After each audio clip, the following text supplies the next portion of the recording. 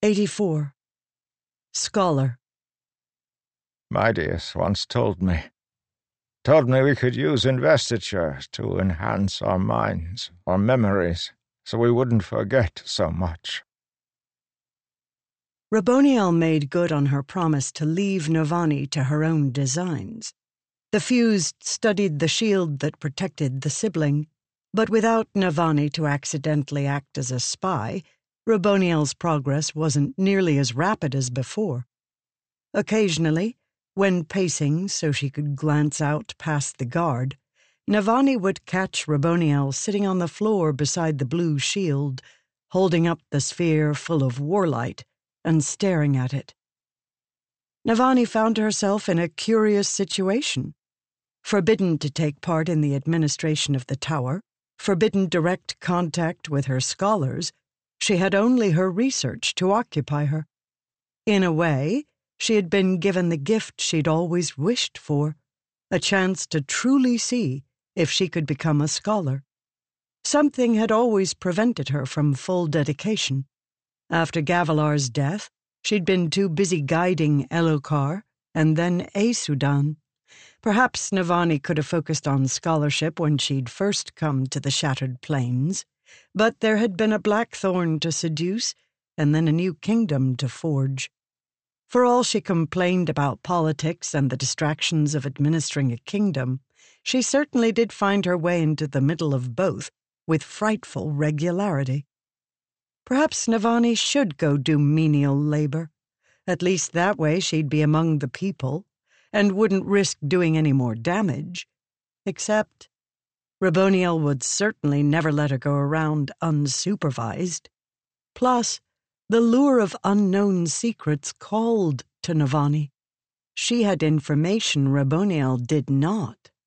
Navani had seen a sphere that warped air, filled with what seemed to be some kind of anti-void light. She knew about the explosion. The thing Raboniel wanted to create was possible, so why not try to find out how to make it? Why not see what she could actually do? The power to destroy a god. Negative light. Can I crack the secret? What if Navani was thinking too small in trying to save the tower? What if there was a way to end the war once and for all? What if Navani really could find a way to destroy Odium?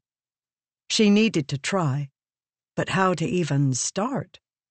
Well, the best way to encourage discoveries from her scholars was usually to cultivate the proper environment and attitude.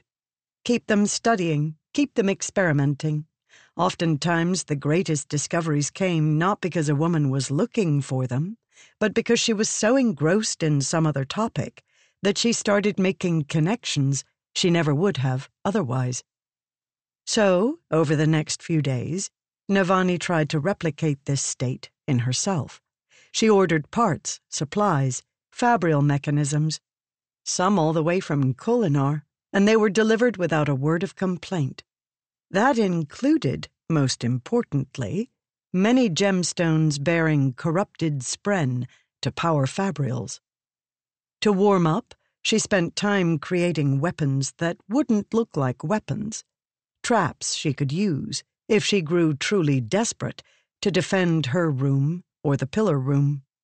She wasn't certain how she would deploy them, or if she would need to. For now it was something scholarly to do, something familiar, and she threw herself wholeheartedly into the work. She hid pain rails inside other fabrials, constructed to appear innocuous. She made alarms to distract, using technology they'd discovered from the gemstones left by the old Radiants in Urithiru. She used conjoined rubies to make spring traps that would release spikes. She put void light spheres in her fabrial traps, then set them to be armed by a simple trick. A magnet against the side of the cube, in precisely the right place, would move a metal lever and arm the traps. This way they wouldn't activate until she needed them. She had these boxes stored out in the hallway, as if they were half-completed experiments she intended to return to in a few days. The space was already lined with boxes from the other scholars, so Navani's additions didn't feel out of place.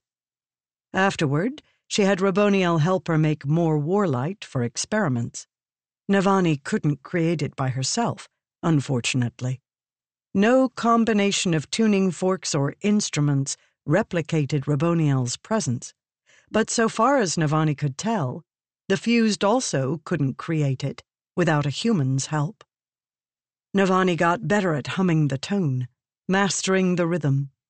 In those moments, she felt as if she could hear the very soul of Roshar speaking to her. She'd never been particularly interested in music, but, like her growing obsession with light, she found it increasingly fascinating. Waves, sounds, and what they meant for science. Underlying all the work she did was a singular question. How would one make the opposite of void light? What had been in that sphere of Gavilar's?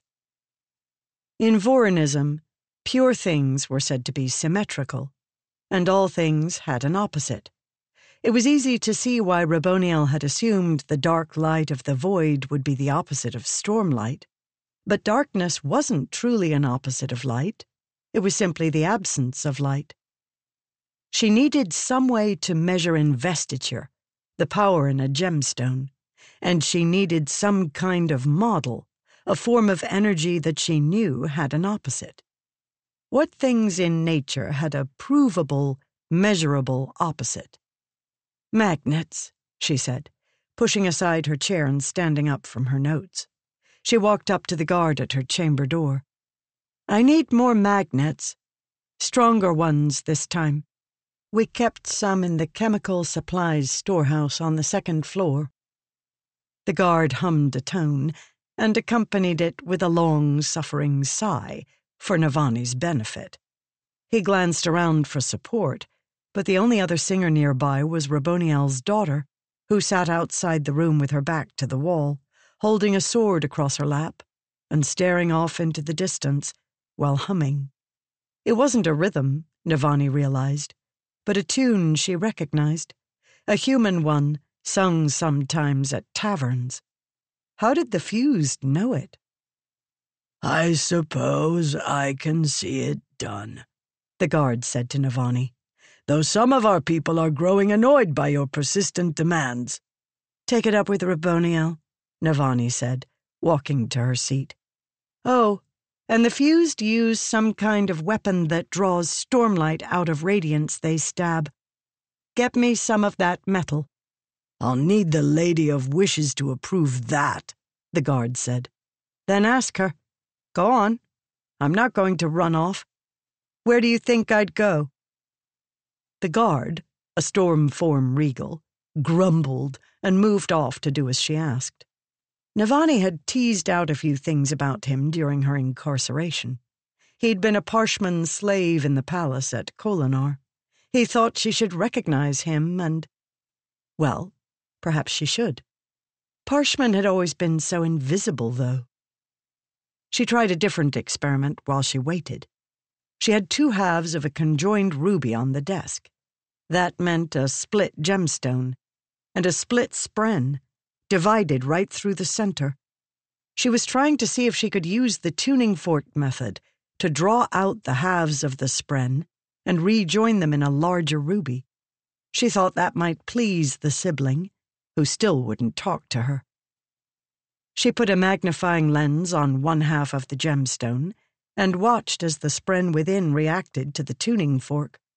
This was a corrupted flame spren. That shouldn't change the nature of the experiment, or so she hoped. It was moving in there, trying to reach the sound. It pressed against the wall of the gemstone, but couldn't escape. Stormlight can leak through micro-holes in the structure, Navani thought. But the spren is too large. A short time later, someone stepped up to the doorway. Navani noticed the darkening light of someone moving in front of the lamp. My magnets? Navani asked, holding out her hand while still peering at the spren. Bring them here. Not the magnets, Raboniel said. Lady of Wishes, Navani said, turning and bowing from her seat. "I apologize for not recognizing you." Raboniel hummed a rhythm Navani couldn't distinguish, then walked over to inspect the experiment. "I'm trying to rejoin a split spren," Navani explained. "Past experience shows that breaking a gemstone in half lets the flame spren go, but in that case, the two halves grow into separate flame spren. I'm trying to see if I can merge them back together." Raboniel placed something on the desk, a small dagger, ornate, with an intricately carved wooden handle and a large ruby set at the base. Navani picked it up, noting that the center of the blade, running like a vein from tip to hilt, was a different kind of metal than the rest. "We use these for collecting the souls of heralds," Raboniel noted. "Or that was the plan. We've taken a single one so far, and there have been complications with that capture. I had hoped to harvest the two you reportedly had here, but they left with your expeditionary force." Navani flipped the weapon over, feeling cold. "We've used this metal for several returns to drain stormlight from radiance," Raboniel said. "It conducts investiture, drawing it from a source and pulling it inward. We used it to fill gemstones, but didn't realize until the fall of Ba-Edom Mishram that capturing spren in gemstones was possible. It was then that one of us, she who dreams, realized it might be possible to trap a herald's soul in the same way." Navani licked her lips. So it was true. Shalash had told them Yezerza Ilin had fallen. They hadn't realized how. This was better than absolute destruction, though. Could he be recovered this way? "What will you do with their souls?" Navani asked. "Once you have them." "Same thing you've done with the soul of Nergaul," Raboniel said. "Put them somewhere safe, so they can never be released again. Why did you want this metal? The guard told me you'd asked after it." "I thought," Navani said, "this might be a better way to conduct stormlight and voidlight, to transfer it out of gemstones." "It would work," Raboniel said, "but it isn't terribly practical. Rasium is exceptionally difficult to obtain." She nodded to the dagger she'd given Navani. "That specific weapon, you should know, contains only a small amount of the metal, not enough to harvest a herald's soul. It would not therefore be of any danger to me, should you consider trying such an act." "Understood, Ancient One," Navani said.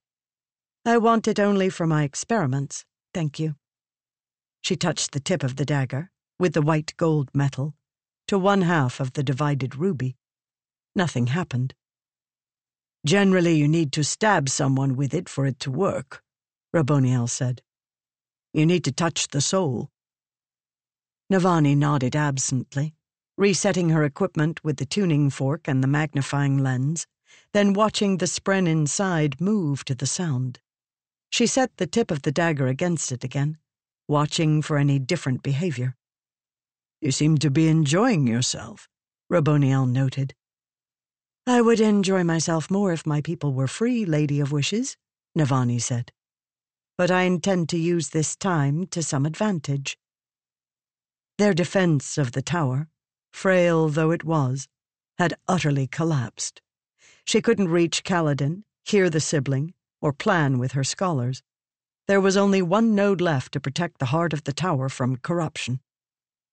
Navani had a solitary hope remaining, that she could imitate a scholar well enough to build a new weapon. A weapon to kill a god. In her experiment, nothing happened. The spren couldn't get out of the ruby, even with the tone calling it. The spren was vivid blue, as it was corrupted, and appeared as half a spren, one arm, one leg. Why continue to manifest that way? Flame spren often changed forms, and they were infamous for noticing they were being watched. Navani had read some very interesting essays on the topic. She picked up a small jeweler's hammer. Carefully, she cracked the half-ruby, letting the spren escape. It sprang free, but was immediately captured by the dagger. Light traveled along the blade. Then the ruby at the base began to glow. Navani confirmed that the half-spren was inside. Interesting, Navani thought. So, what if I break the other half of the ruby and capture that half in the same gemstone? Excited, she reached to grab the other half of the ruby, but when she moved it, the dagger skidded across the table. Navani froze. The two halves of the spren were still conjoined? She'd expected that to end once the original imprisonment did. Curious, she moved the dagger. The other half of the ruby flew out several feet toward the center of the room. Too far. Much too far. She'd moved the dagger half a foot, while the paired ruby had moved 3 times as far. Navani stared at the hovering ruby, her eyes wide. Raboniel hummed a loud rhythm, looking just as startled. "How?" she asked. "Is it because the spren is corrupted?" "Possibly," Navani said, "though I've been experimenting with the conjoined spren, and corrupted ones seem to generally behave the same as uncorrupted ones." She eyed the dagger. The gemstone on the dagger is larger than the one it was in before.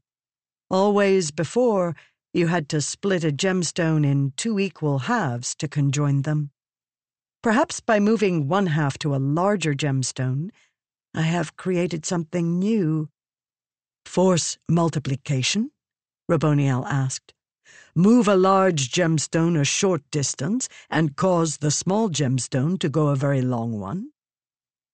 "Energy will be conserved, if our understanding of Fabrial laws is correct," Navani said. "Greater light will be required, and moving the larger gemstone will be more difficult in equivalency to the work done by the smaller gemstone. But storms, the implications—" "Write this down," Raboniel said. "Record your observations. I will do the same." "Why?" Navani asked. "The rhythm of war, Navani," Raboniel said as an explanation, though it didn't seem one to Navani. "Do it, and continue your experiments." "I will," she said. "But, Lady of Wishes, I'm running into another problem.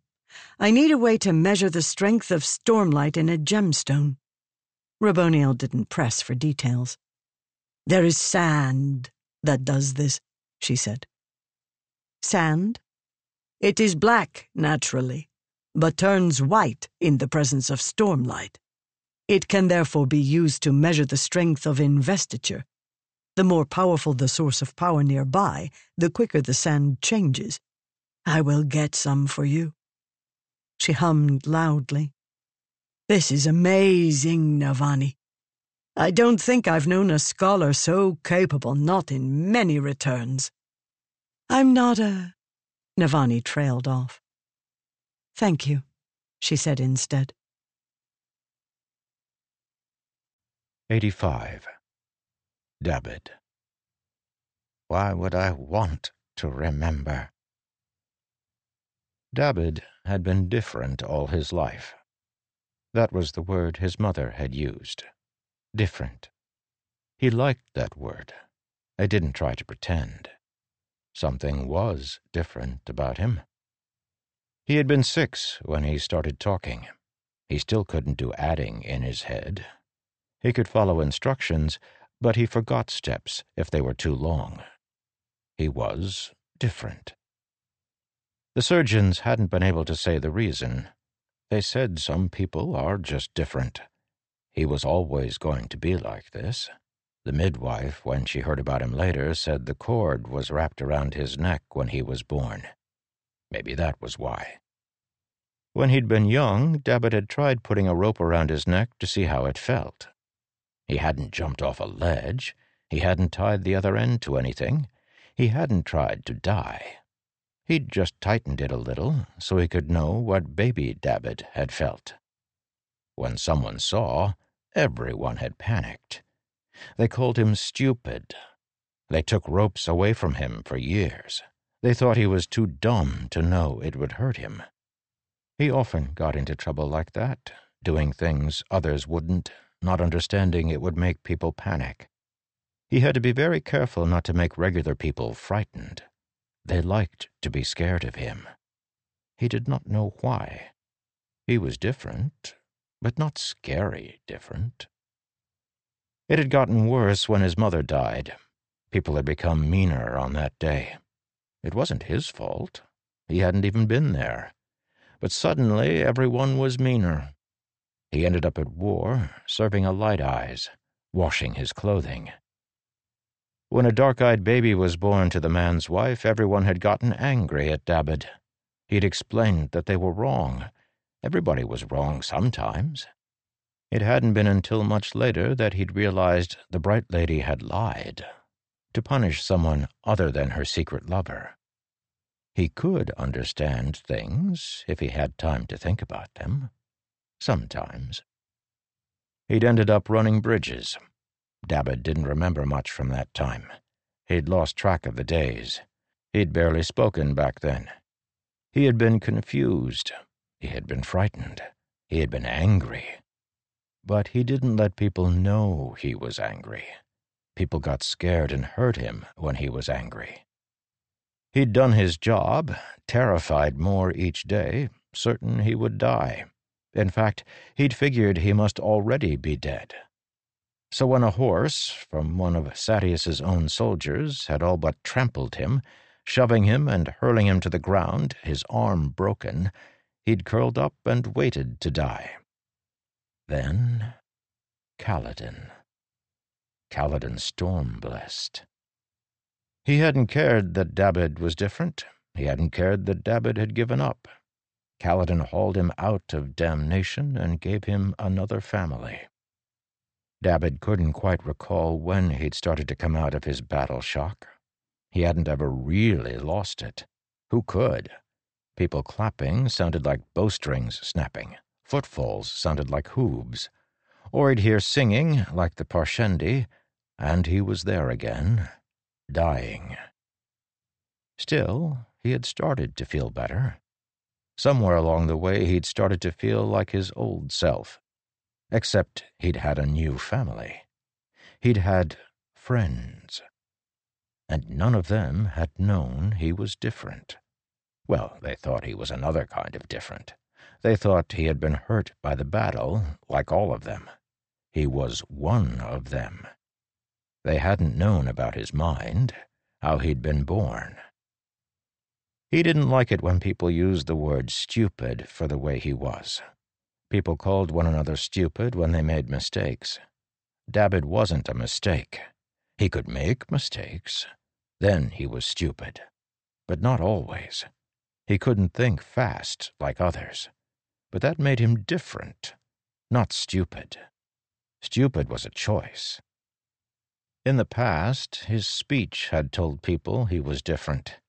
He'd figured that out when he was moving from job to job after his mother died. When he'd spoken, they'd known. So, with Bridge 4, he'd just kept on not speaking. That way, they wouldn't know. That way, they wouldn't realize he was Dabbid different. He could just be Bridge 4 different. Then everyone had started getting spren, except him.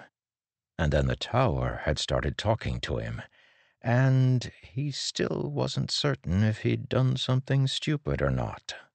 But going to Rlain, that hadn't been stupid. He was certain of it. So today he tried not to think about his mistakes. He tried not to think about how if he'd been stronger he could have helped Kaladin fight. He tried not to think about how he'd lied to the others by pretending he couldn't speak. He tried to focus on what he could do to help. He led Rlain up through the tunnels. They met singers a couple of times.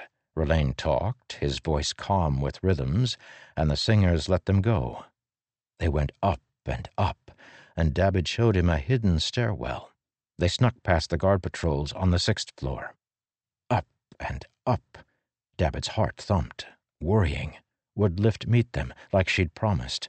Lift knew the tower better than they did. She said she could make it on her own, but would she run away? When they reached the meeting place on the 10th floor, they found her waiting. She sat on the ground, eating some curry and bread. "Where did you get that?" Rlain asked. "Fused," she said, gesturing. "Funny. They need to eat. Suppose that means they poop, right?" "I suppose," Rlain said, sounding disapproving. "Ain't that a kick in the bits?" Lift asked. "You get made immortal, you can live through the centuries, you can fly or walk through rock or something like that, but you still gotta piss like everyone else." "I don't see the point of this conversation," Rlain said. "Hurry. We need to get to Kaladin." Lift rolled her eyes in an exaggerated way, then stood up and handed Dabbid some flatbread. He nodded in thanks and tucked it away for later. "When did you start talking?" Lift asked him. "I was 6, he said. Mom said." "No, I mean—" She gestured at him. Dabbid felt himself blush, and he looked at his feet. "I could for a long time. Just didn't." "Didn't want to talk? I've never felt like that. Except this once when I ate the Queen's dinner, but it had been sitting out, see, and she didn't put it away like she should have. It's her fault, I told her, because it's like leaving a sword out where a baby could step on it and cut up her foot or something." "Can we please keep moving?" Rlain demanded. Dabbid led them the rest of the way. He felt more anxious now. Was he too late? Had Kaladin died while he was gone? Was he too slow to help? Too different to have realized earlier what he should have done? Dabbid led them to the place on the 11th floor, but the door had stopped working. It had been too long since Kaladin infused it. They had Lift, though, and when she pressed her hand to the gemstone, the door opened. It smelled of sweat and blood in there. Dabbid hurried past the place where Teft lay unconscious, reaching Kaladin. On the floor, wrapped in blankets, thrashing. Still alive. Still alive. "Storms," Lift said, stepping over. Kaladin's face was coated in sweat. His teeth were gritted, his eyes squeezed shut. He flailed in his blankets, growling softly. Dabbid had cut off his shirt to look for wounds. While there were scabs all along Kaladin's side, the worst part was the infection. It spread across the skin from the cut.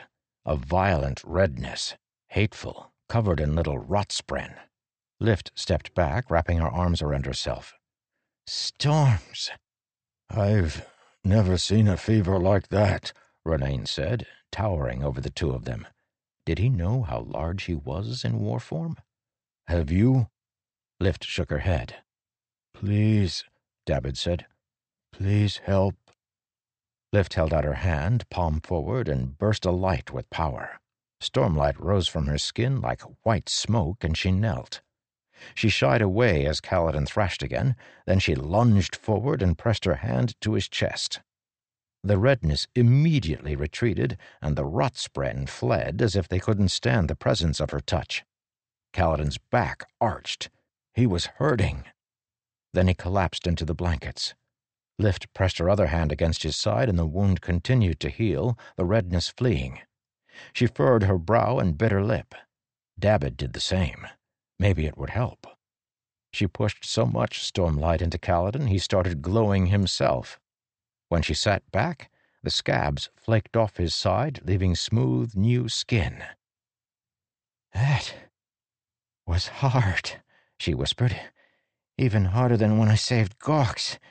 She wiped her brow. "I'm sweating." "Thank you," Dabbid said, taking her hand. "Ew," she said. Oh, it was the hand she'd just used to wipe her head. "Thank you," he said. She shrugged. "My awesomeness, the slippery part, doesn't work anymore. But this does. Wonder why?"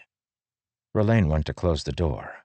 Dabbid tried to make Kaladin comfortable, bunching up a blanket to make a pillow. His friend was still unconscious, but sleeping peacefully now. "I have a lot of questions, Dabbid," Rlain said. "First off, why have you been keeping quiet when you could speak?" "You don't gotta say nothing if you don't wanna," Lift said. She'd found their rations already and was eating. Wow. "He's Bridge 4, Rlain said. "We're family. Family doesn't lie to one another." I'm sorry, Dabbid said softly. I just didn't want you to know I'm different. We're all different, Verlaine said, folding his arms. Storms, he was so frightening in carapace armor. I'm more different, Dabbid said. I was born different. You mean born, an idiot? Verlaine said. Dabbid winced.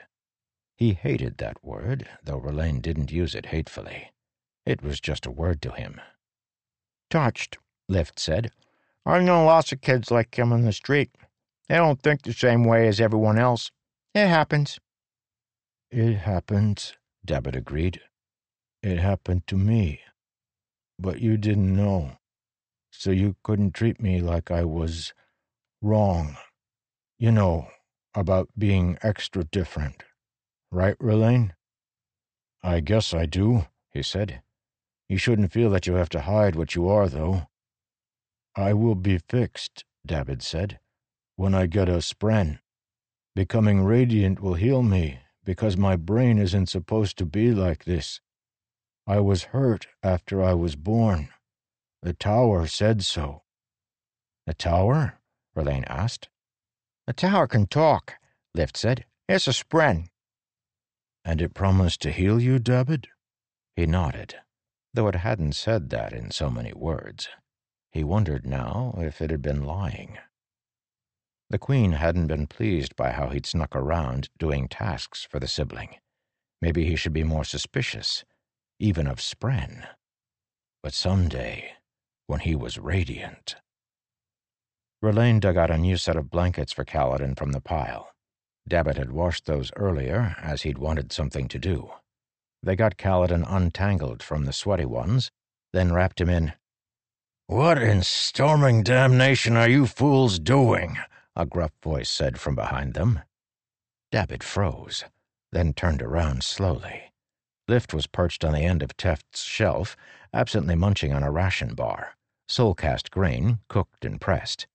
She was pulling her hand back from Teft's exposed foot, stormlight curling off her body. Teft, in turn, was pushing himself up to sit. Teft was awake.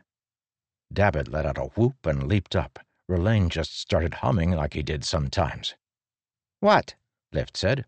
"Wasn't I supposed to heal the stinky one, too?" "Stinky?" Teft said, looking under his blanket. "Where in damnation are my clothes? What happened to me?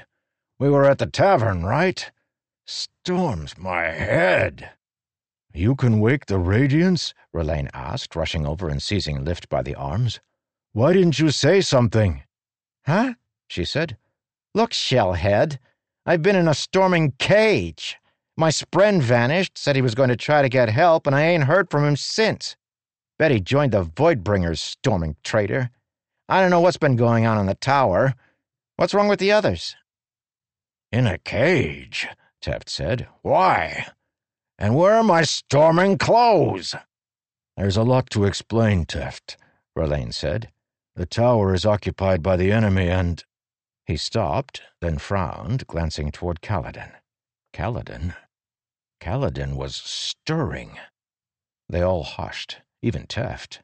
Kaladin blinked and opened his eyes. He grew tense, then saw Verlaine and Dabbid and relaxed, taking a deep breath. "Is this a dream?" he whispered. "Or am I finally awake?" "You're awake, Cal," Verlaine said, kneeling to take Kaladin by the shoulder. "Thank the purest tones. You're awake. It worked." Dabbid stepped back as Teft said something, causing Kaladin to sit up, then laugh in joy. It had worked. Dabbid wasn't radiant. He wasn't brave. He wasn't smart. But today, he hadn't been stupid either. Once, Kaladin had pulled Dabbid out of damnation itself. It felt good to return that act of heroism with a small one of his own. 86.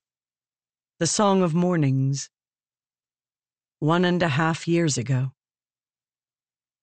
As the war with the humans progressed, Venli became increasingly certain she'd made the correct decision. How could her people, after generations of stagnation, hope to stand by themselves in the world? If recent reports were true, the humans had surge binders again, like those spoken of in the songs. Ulim was right. A bigger war than this was coming. Venli's people needed to be prepared. Venli stood with folded arms, attuned to confidence, as she watched a listener warband return from a raid. Eshonai and her soldiers had won the day, and they brought a large gemheart with them. Eshonai herself delivered it up to Denshil, their head of farming. Her warriors didn't look like victors, bloody, wounded, their ancient weapons sagging in their grips as if weighted by ground spren. More than a few of the soldiers walked alone, war pairs who had lost a member. Venli watched with hidden glee. Surely they were close to breaking. If she could bring them a form of power, would they accept it? Venli remembered her hesitance and weakness when she'd started along this path years ago. She'd been technically a youth then, though fully grown. Now she was an adult. She saw as an adult did. She turned and cut through a side street of the ancient city, passing large creme-covered walls like tall ridges of natural stone. You'd have to cut deep with a shard blade to find the worked stone at the heart. This was the more direct way, so she was waiting as Denshil walked past with the gemstone. He was scrawny even when wearing work form, and had a pattern of black and red skin that looked like true marble work, all rough and coarse. He jumped as he saw Venli. "What are you doing?" he hissed to Anxiety as she walked along beside him. "Acting naturally," she said. "I'm head of our scholars. It's normal for me to visit our farmers and see how their work is progressing."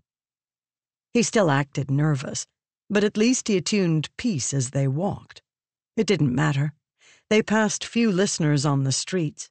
All who weren't absolutely needed as farmers, caretakers, or other essential workers had joined Eshonai.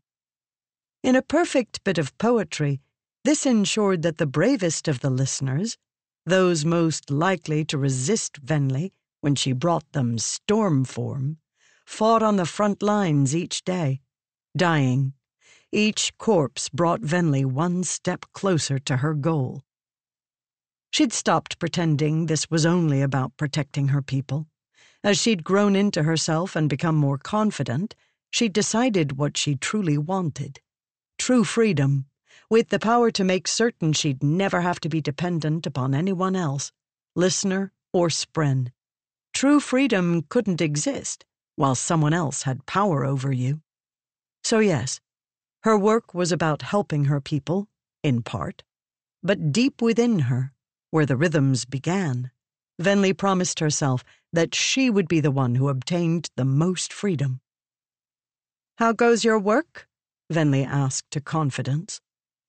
Denshil's rhythm slipped to Anxiety again. Foolish farmer.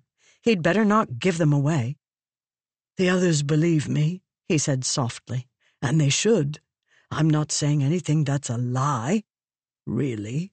If we cut these gemhearts like the humans do, they hold more stormlight. But I don't mention the extra bits I cut off before delivering the faceted stone to the fields." "How much have you saved?" "Several hundred gemstones."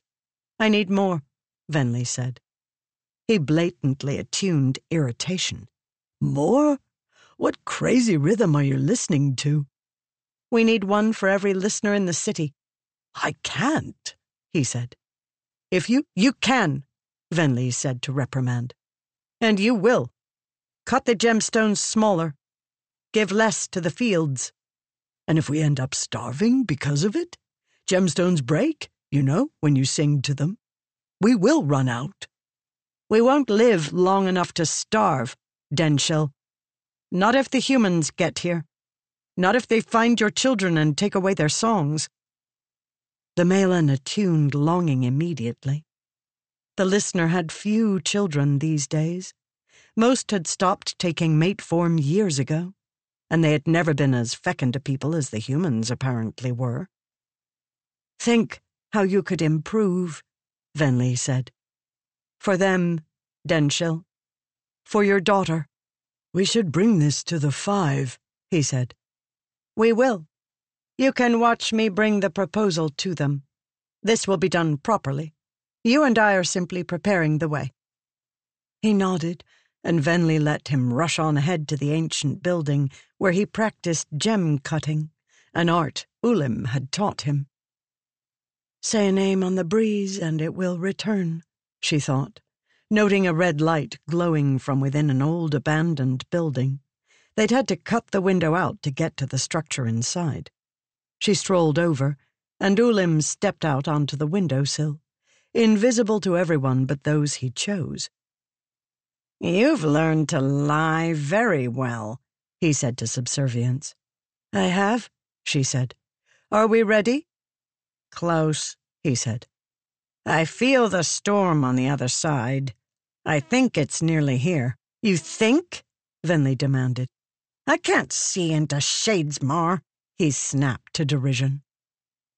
She didn't quite understand his explanations of what was happening, but she knew a storm was mounting in Shadesmar. In fact, the storm had been building for generations, growing in fury, intensity. It barred the way to damnation.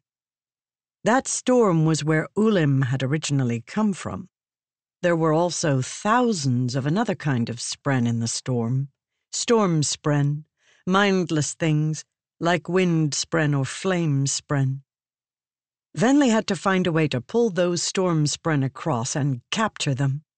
To that end, a large portion of the roiling storm had been broken off by the god of gods, the ancient one called Odium.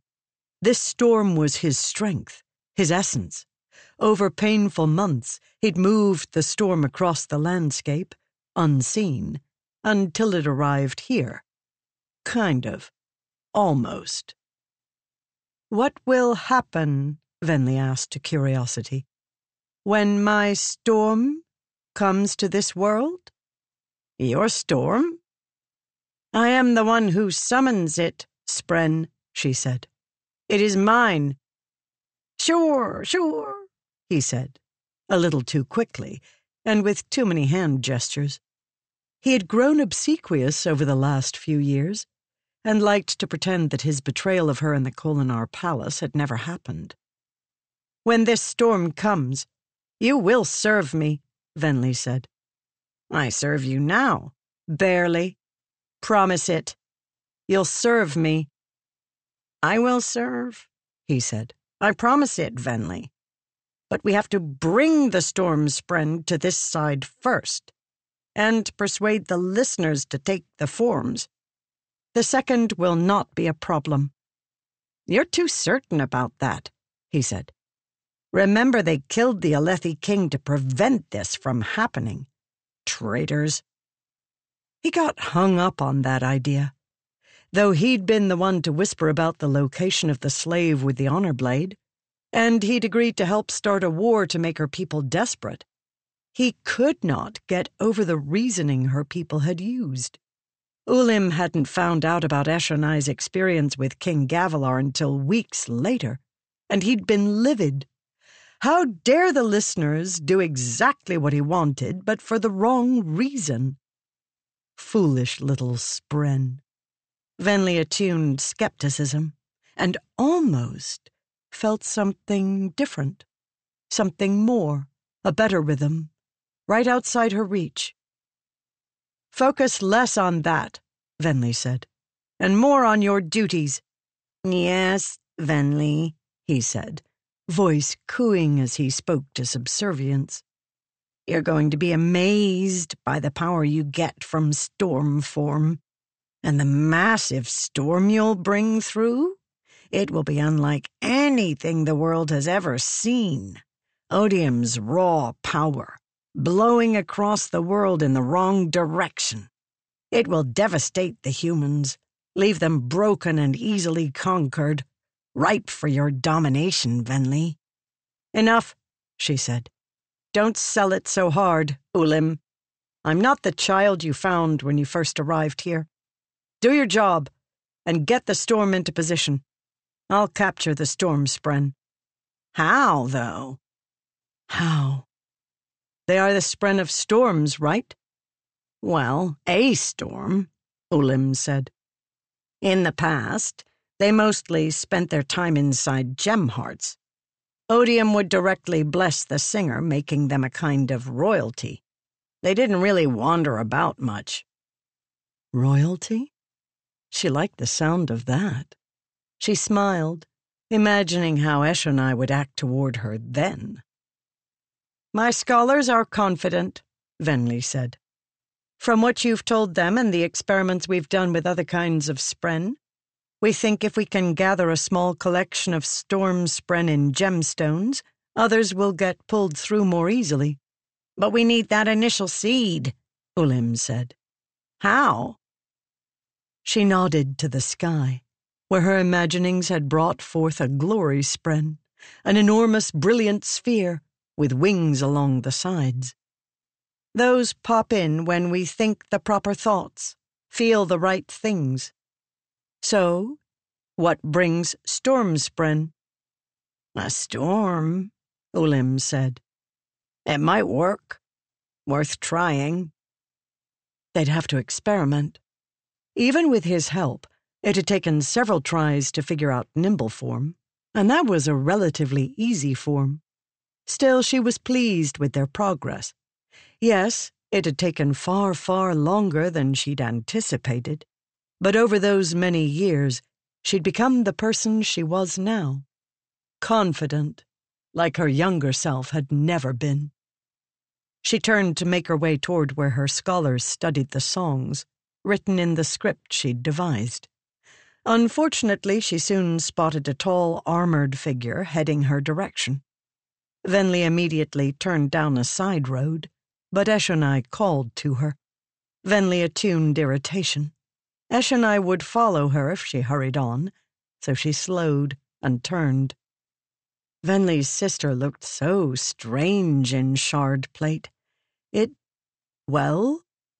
fit her.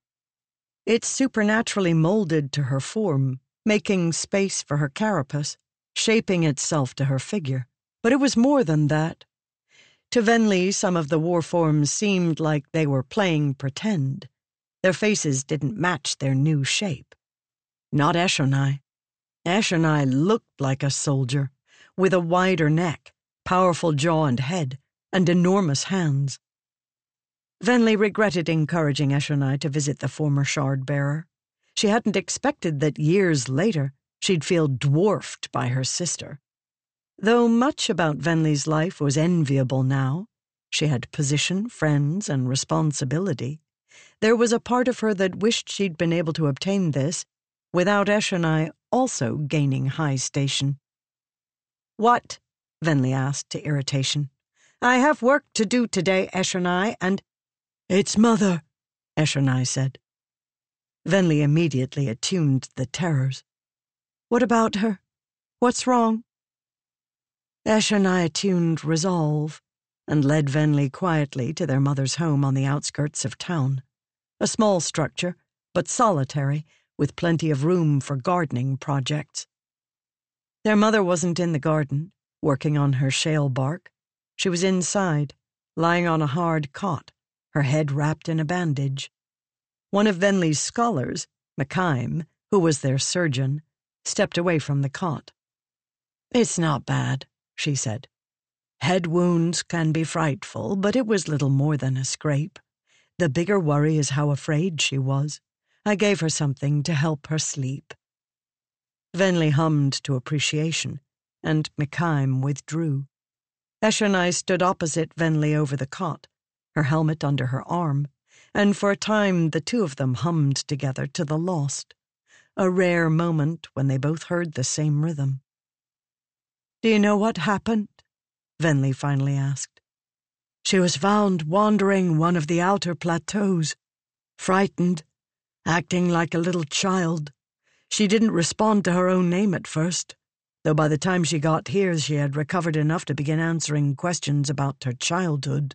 She didn't remember how she hurt herself. Venli breathed deeply and listened to the haunting rhythm of the lost, a violent beat with staccato notes. "We might need to confine her to her house," Eshonai said. "No," Venli said. "Never. We can't do that to her, Eshonai. Imprisonment on top of her ailment?"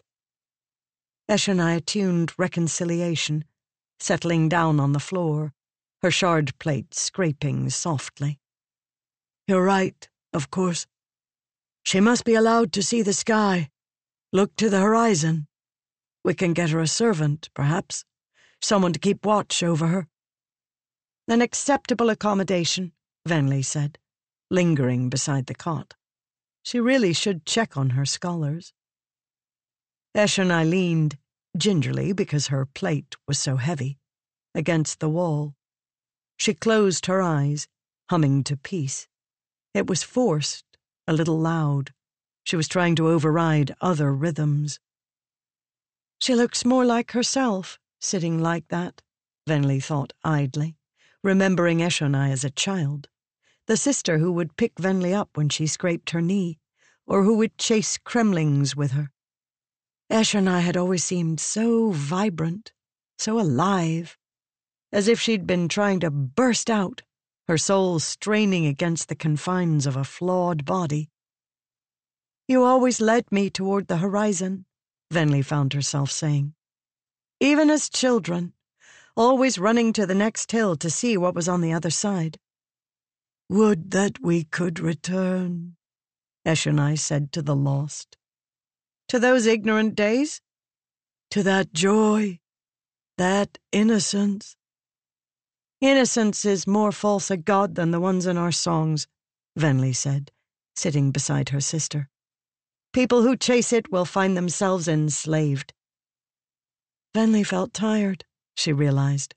She'd been spending far too many nights thinking of plans, and it would only get worse, as she needed to start going out into storms to trap Stormspren. "I'm sorry I brought us to this," Eshonai whispered to Reconciliation. "We've lost so many. How far will it go? All because I made a snap decision in a moment of tension." "That sphere," Venli said. "The one King Gavilar gave you." They'd all seen it, though it had faded several months later. "Yes, a dark power, and he claimed to be seeking to return our gods." Ulim had been nervous about Gavilar's sphere. The little spren said Gavilar hadn't been working with him, or any of Odium's agents. Indeed, he'd been hostile to them. So Ulim had no idea how he'd obtained Odium's light. "Maybe," Venli said, "if the humans are seeking to contact our gods, perhaps we should explore the option too. Perhaps the things from our songs are—" "Stop," Eshonai said to reprimand. "Venli, what are you saying? You better than most should know the foolishness of what you say." "I'm always a fool to you, aren't I?" Venli attuned irritation. Unfortunately, this was the Eshonai she'd come to know.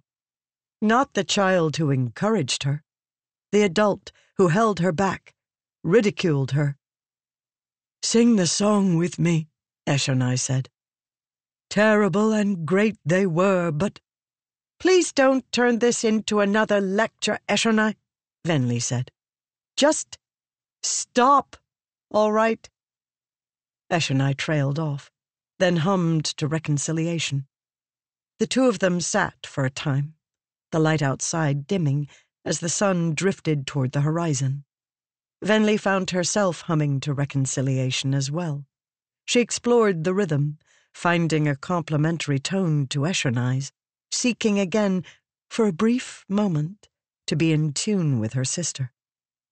Eshonai quietly changed to longing, and Venli followed, and then cautiously, Venli switched to joy.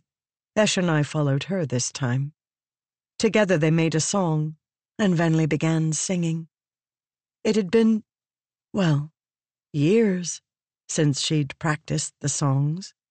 She'd long ago stopped thinking of herself as the apprentice song-keeper. They had plenty of others to uphold their traditions, now that they'd united the families.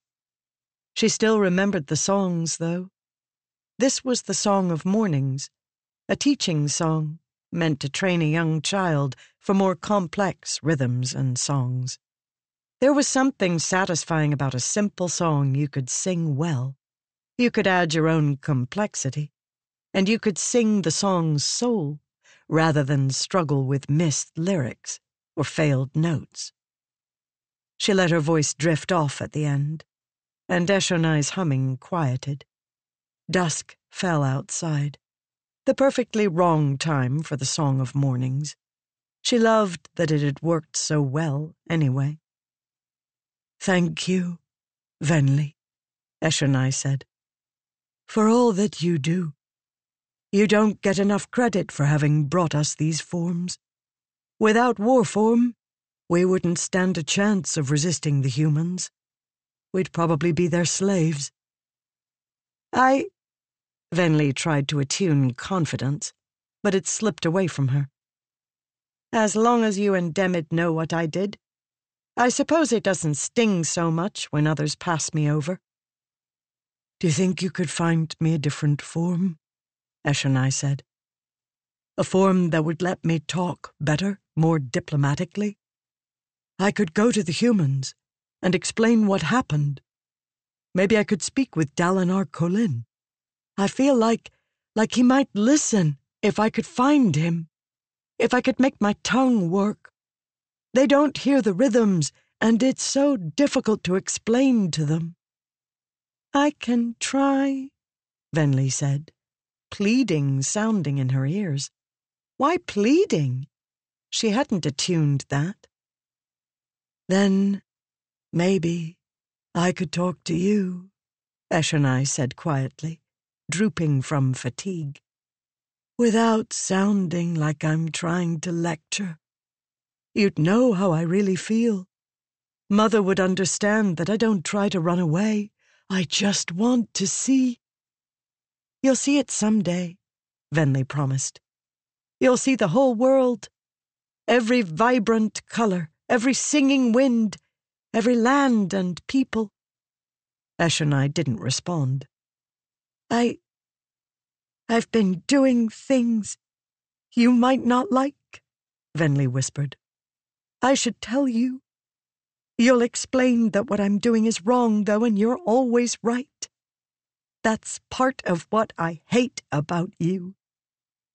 But her sister had already drifted off. The stiff shard plate kept her in a seated position, slumped against the wall, breathing softly. Venli climbed to her feet and left. That night, she went into the storm to hunt Stormspren for the first time. 87. Trial by Witness. Maybe if I remembered my life, I'd be capable of being confident like I once was. Maybe I'd stop vacillating when even the most simple of decisions is presented to me. The weather turned energetic by the time Adolin's trial arrived. The honor spren he passed chatted more and seemed to have more of a spring to their steps as they flowed toward the forum on the southern plain of lasting integrity. He couldn't feel the weather, though Blended said it was like a faint drumming in the back of her mind, upbeat and peppy. Indeed, the Inkspren seemed chattier. He felt more nervous than at his first ranked duel, and far less prepared. Legal terms, strategies, even the details of his political training all seemed distant as he walked down the steps to the amphitheater floor. As Blended had feared, the place was packed with honor spren. Many wore uniforms or other formal attire, though some wore loose flowing outfits that trailed behind them as they walked. These seemed more free-spirited. Perhaps their presence would help the crowd turn to his side. Blended said that was important. The High Judge, being who he was, would likely listen to the mood of the crowd and judge accordingly. Adolin wished someone had explained to him earlier how fickle his judge would be. That might favor Adolin, fortunately. He could depend on some level of erratic behavior from Kelek, whereas the honor spren were basically all against him from the start. They didn't boo as he reached the floor of the forum. They had too much decorum. They hushed instead. He found Shallan seated next to Pattern, over on the left side. She pumped her fist toward him, and he had the impression she was radiant at the moment. Kelek sat upon a throne-like seat with a bench before it, both built in among the forum's tiers. The herald seemed imposing, and Adolin was reminded that, despite the man's odd behavior, Kelek was thousands of years old. Perhaps he would listen. All right, Kelek said. Human, get over there on the podium and stand there until this show finishes and we can execute you. Holy One, an honor spren said from his side. We do not execute people. What else are you going to do? Kelek said. You don't have prisons, and I doubt he'll care if you exile him. Hell, half the people in this place would regard escaping your presence to be a reward. We are building a proper holding cell, the honor spren said, looking toward Adolin, so he can be kept healthy and on display for years to come. Wonderful, Adolin thought, stepping into the place indicated. The consequences of failure, however, had always been far bigger than his own life. The war needed radiance, and radiance needed spren. If Adolin failed, it meant leaving thousands of troops to die without proper support. He needed to stand here tall and confident and win this challenge. Somehow. He turned to face the crowd. According to Blended, today would be the worst of the days. 3 witnesses against him. Tomorrow he'd get to have his say. Very well, Kelek said. I suppose you need to give trial terms, Sekir. The bearded honor spren stood up. Indeed, honored one. Make it fast, Kelek said. Adolin took a moment of enjoyment from the affronted way Sekir received that injunction. The honor spren had likely planned a lengthy speech. As you wish, honored one, Sekir said. Today we enter a trial as demanded by this human, Adolin Kholin, to determine if he can bear the sins of the recreants, where men killed their spren. Since this event happened, which no one disputes, then we must simply prove that we are wise to stay away from all humans as a result. All right, then, Kelek said. Human, this works for you? Not exactly, honored one, Adolin said, using the opening statement Blended had helped him prepare. I did not agree to be tried for my ancestors. I agreed to be tried for myself. I told the honor spren I personally bear no blame for what humans did in the past. Because of that, I contend that the honor spren are acting dishonorably by ignoring my people's pleas for help. Kelek rubbed his forehead. So we're arguing over even the definitions? This doesn't bode well. There is no argument, Sekir said. Honored one, he says he wishes to bear no sins of his ancestors, and we should instead prove why he specifically can't be trusted. But the recreance is a large portion of why we cannot trust his kind. We set the terms when he entered. He would have to stand trial for all humankind. He can dissemble if he wishes, but he did enter our fortress and therefore agreed to our terms. Kelek grunted. That makes sense. Human, you're going to have to stand trial as he wishes. That said, I'll keep your arguments in mind when I finally judge. I suppose I must agree, Adolin said. Blended had warned him not to push too hard here. So, trial by witness, right? Kelek said. I'm to listen to the arguments presented and decide. Either the honor spren are being selfish, denying honor, and I should command them to go to the battlefield, Or I decide they've been wise, that humans are not worthy of trust, and we threw this man in a prison as an example?" "Yes, honored one," Sekir said. "Great," Kalek said. "I assume you had no lack of volunteers, Sekir. Who is first?" "Amuna," said the honor spren. "Come and bear your witness." The audience whispered quietly as a female spren rose from her spot on the front row. She wore a warrior's pleated skirt and a stiff shirt. She was slender and willowy, and when she stepped, she was as graceful as a leaf in the wind. Adolin recognized her. This was the spren to whom he'd been forced to surrender Maya on their first day in lasting integrity. He'd occasionally seen Amuna again during his daily visits to Maya. The two honor spren sitting beside her bore ragged clothing and scratched-out eyes like Maya's. On a glowing honor spren's face, the scratches made a stark contrast.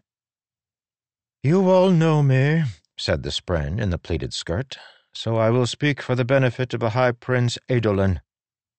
I am Amuna, and my duty is to care for the Deadeyes in lasting integrity. We take their care very seriously." "And the ones watching outside?" Adolin asked. He was allowed to talk during testimonies, though Blended had warned him to be careful. If he was too belligerent, the High Judge could order him gagged.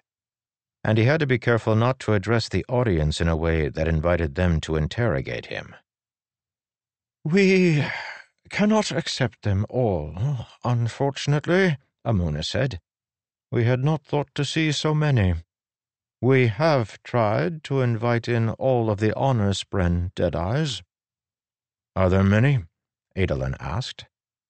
"In total, we have some 20 dead-eyed honor spren in the fortress now, though there were some 2,000 honor spren alive at the time of your betrayal. A single one survived." "Syl," Adolin said. "The ancient daughter was in a catatonic state," Amuna said, "and was spared. But every other honor spren, every single one, had answered the call of the Radiance during the false desolation. Can you understand the magnitude of that tragedy, High Prince Adolin? The murder of an entire species, all in one day? Absolute extermination performed by the most intimate of friends? We often encounter Deadeyes wandering aimlessly in the barrens or standing in the shallows of the ocean. We bring them here, give them stormlight, care for them the best we can. Frequently, we can do only a little before they are summoned away to your world, where their corpses are used to continue your brutal murders." She turned, gesturing toward the two Deadeyes on the bench, and though she faced Adolin, her words were obviously for the crowd. They, not the High Judge, were the true adjudicators. "This is what you'd have us return to?" she demanded. "You say you aren't the same people who lived so long ago, but do you honestly think you're any better than them? I'd contend you are worse. You pillage and murder and burn. You spare no expense nor effort when given an opportunity to ruin another man's life. If the ancient Radiance were not trustworthy, then how can you possibly say that you are?" Murmurs of assent washed through the crowd. They didn't jeer or call as a human audience might. He'd suffered that during many a dueling bout. Blended had warned him not to say too much by way of defense today, but they seemed to want something from him. "Every man fails his own ideals," Adolin said. "You are right. I am not the honorable man I wished that I were. But my father is. Can you deny that the Stormfather himself was willing to take a chance upon a man from this epoch?" "That is a good point," Kalek said, leaning forward.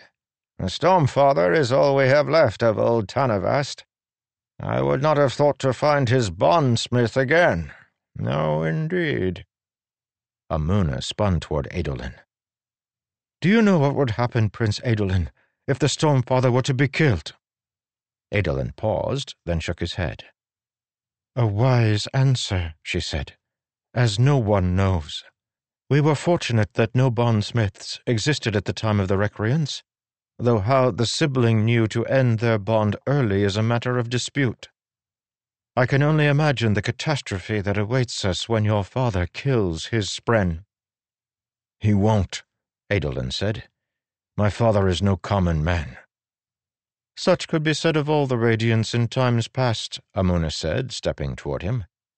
"But now I am the one who cares for the betrayed. I hear their voiceless sorrow. I see their sightless pain. I would have lasting integrity pulled down stone by stone before I agree to send a single honor spren to suffer a similar fate." She bowed to Kalek, then turned and sat between the two Deadeyes. They continued to sit, faces forward, motionless. Adolin ground his teeth and glanced to Shallan for support. At least there was one friendly face out in that crowd. He forced himself to remain standing, hands clasped behind him in the posture his father used when he wanted to appear commanding. He'd worn his best coat, for all it mattered. Storms he felt exposed here on the floor, surrounded by all the glowing figures. This was worse than when he'd been alone in the dueling arena facing 4 shard-bearers. At least then he'd had his blade in hand and plate on his back. They waited for Kalek to call the next witness. The High Judge instead spent a good 20 minutes writing in his notebook. He was a divine being, like a kind of ardent, if magnified 1,000 times. It wasn't surprising to see him writing. Adolin just hoped the notes he was taking related to the testimony. He half expected that the herald was solving word puzzles like the ones Jasnah enjoyed. Eventually, the herald dug something out of his pocket. Fruit, it seemed, though it was bright green, and it crunched when Kalek took a bite. "Looks good," Kalek said. "Nothing too unexpected, though I have to say he does have a good point. An unchained bondsmith is dangerous, but the Stormfather did choose one anyway.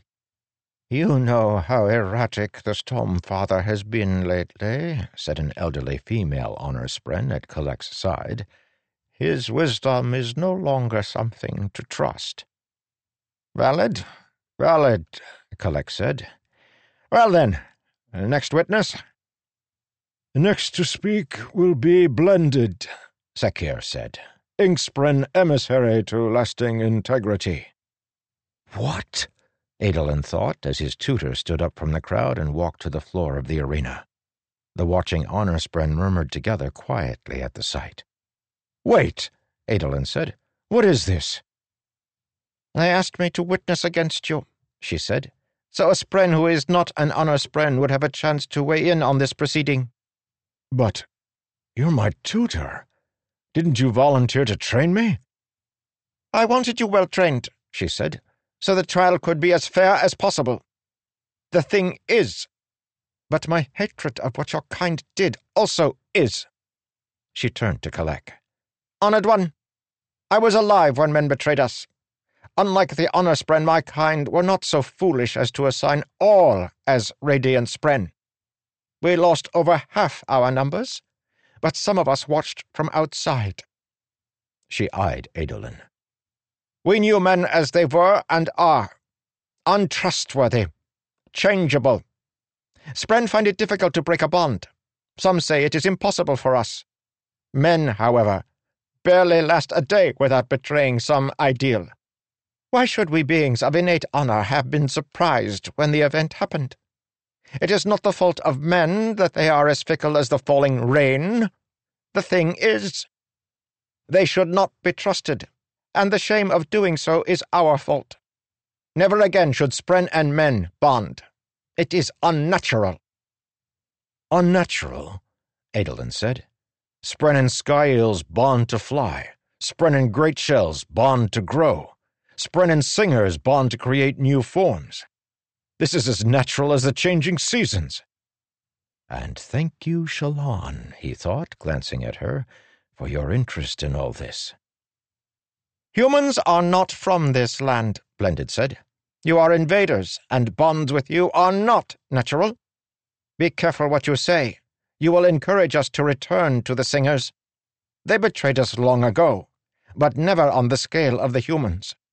Perhaps the High Spren have the correct idea in joining with the armies of the Fused."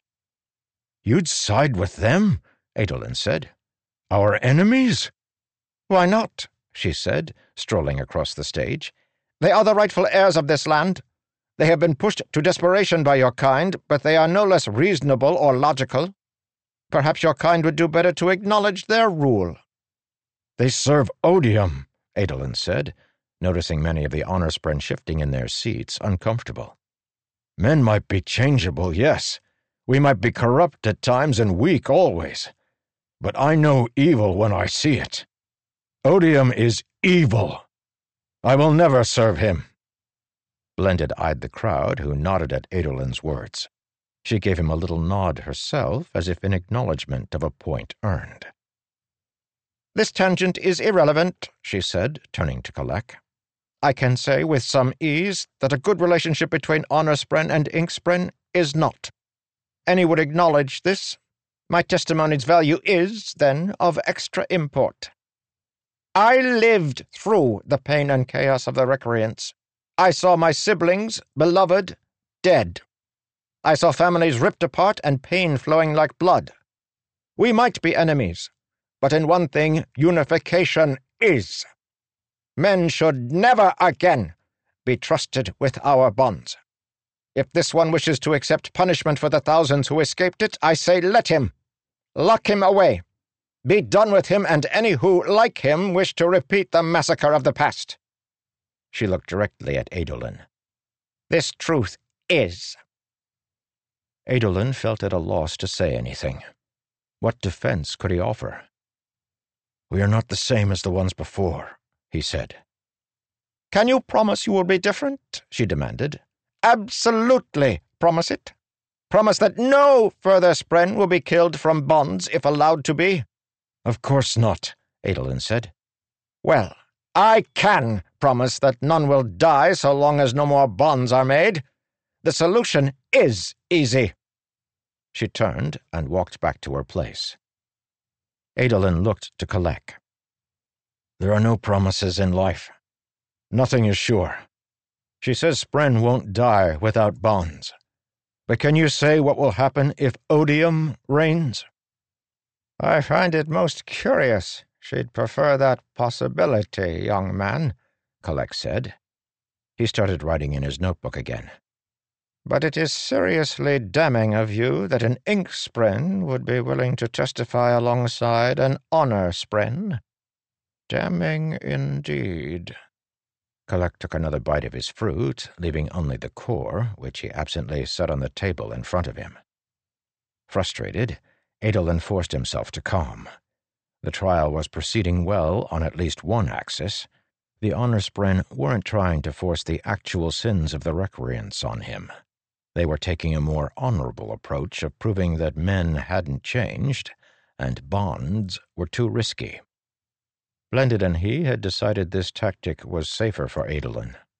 Kalek could very well decide that there was no reason to imprison him for things the ancients did. At the same time, Adolin was losing the hearts of the watching spren. What did it matter if he won the trial, if the spren were even more strongly convinced they shouldn't help in the conflict? He searched the crowd, but found mostly resentful expressions. Storms. Did he really think he could prove anything to them?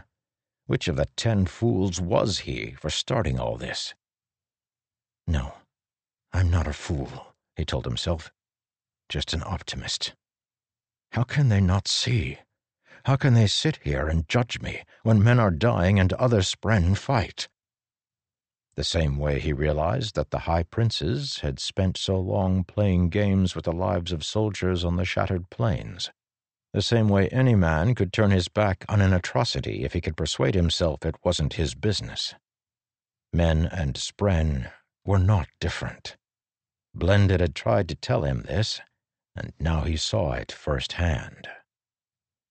"The third and final witness," the honor spren officiator said, "is Notum. once captain of the ship Honor's Path." Adolin felt his stomach turn as Notum, looking much improved from the last time Adolin had seen him, emerged from the top of the forum where a group of standing honor-spren had obscured him from Adolin's view. Still, Adolin was shocked. Notum had been forbidden to enter Lasting Integrity despite his wounds, and had stayed with the others outside the walls, though the honor-spren of the tower had delivered him some stormlight to aid in his healing. Messages from Godecki had indicated that Notum had eventually returned to patrol. Now he was here, and in uniform, which was telling. He also wouldn't meet Adolin's eyes as he stepped down onto the floor of the forum. Spren might claim the moral high ground. They claimed to be made of honor. But they also defined honor themselves, as men did. "Offered to end your exile, did they, Notum?" Adolin asked softly. "In exchange for a little backstabbing?" Notum continued to avoid his gaze, instead bowing to Kalek, then unfolding a sheet of paper from his pocket. He began to read. "I have been asked," he said, "to relate the erratic behavior I witnessed in this man and his companions. As many of you know, I first encountered this group when they fled the Fused in Celebrant over 1 year ago. They used subterfuge to—" Notum trailed off and looked toward Adolin. Give him father's stare, Adolin thought, the stern one that made you want to shrivel up inside, thinking of everything you'd done wrong. A general's stare. Adolin had never been good at that stare. "Go ahead," he said instead. "We got you into trouble, Notum. It's only fair that you get a chance to tell your side. I can't ask anything of you other than honesty." Notum met his eyes. "Go on." Notum lowered his sheet, then said in a loud voice, "Honor is not dead, so long as he lives in the hearts of men." Adolin had never heard the statement before, but it seemed a trigger to the honor-spren crowd, who began standing up and shouting in outrage, or even in support. Adolin stepped back amazed by the sudden burst of emotion from the normally stoic spren. Several officials rushed the floor of the forum, pulling Notum away as he bellowed the words, "Honor is not dead, so long as he lives in the hearts of men. Honor is not—" They dragged him out of the forum, but the commotion continued. Adolin put his hand on his sword, uncertain. Would this turn ugly? Kalek shrank down in his seat, looking panicked as he put his hands to his ears. He let out a low whine, pathetic and piteous, and began to shake. The honor-spren near him called for order among the crowd, shouting that they were causing pain to the Holy One. Many seemed outraged at Notum's words, but a sizable number took up his cry, and these were pushed physically out of the forum. There was a tension to this society Adolin hadn't seen before. The honor-spren were no monolith. Disagreements and tensions swam in deep waters here, far below the surface, but still powerful. The officiators cleared the forum. Even Shallan and Pattern were forced out. Everyone basically ignored Adolin. As the place finally settled down, and only a few officials remained, Adolin walked up the few forum steps to the High Judge's seat. Kalek lounged in his seat, ignoring the fact that he'd been curled up on the floor trembling mere moments earlier. "What was that?" Adolin asked him. Kalek said. "Oh, nothing of note. An old spren argument. Your coming has opened centuries-old wounds, young man. Amusing, isn't it?" "Amusing? That's all?" Kalek started whistling as he wrote in his notebook. They're all insane, Adolin thought. Ash said so. This is what thousands of years of torture does to a mind. Perhaps it was best not to push on the raw wound. "That went well for me today, wouldn't you say?" Adolin asked him. Kalek said. "One witness could not refute my point about my father," Adolin said.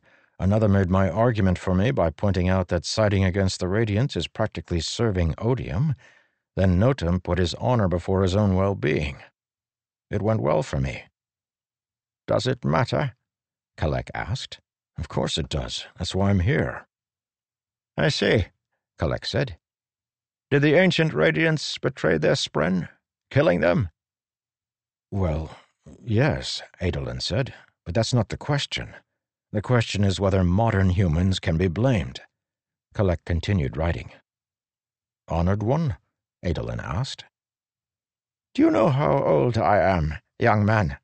Kelek looked up and met Adolin's eyes, and there was something in them. A depth that made him for the first time seem distinctly inhuman.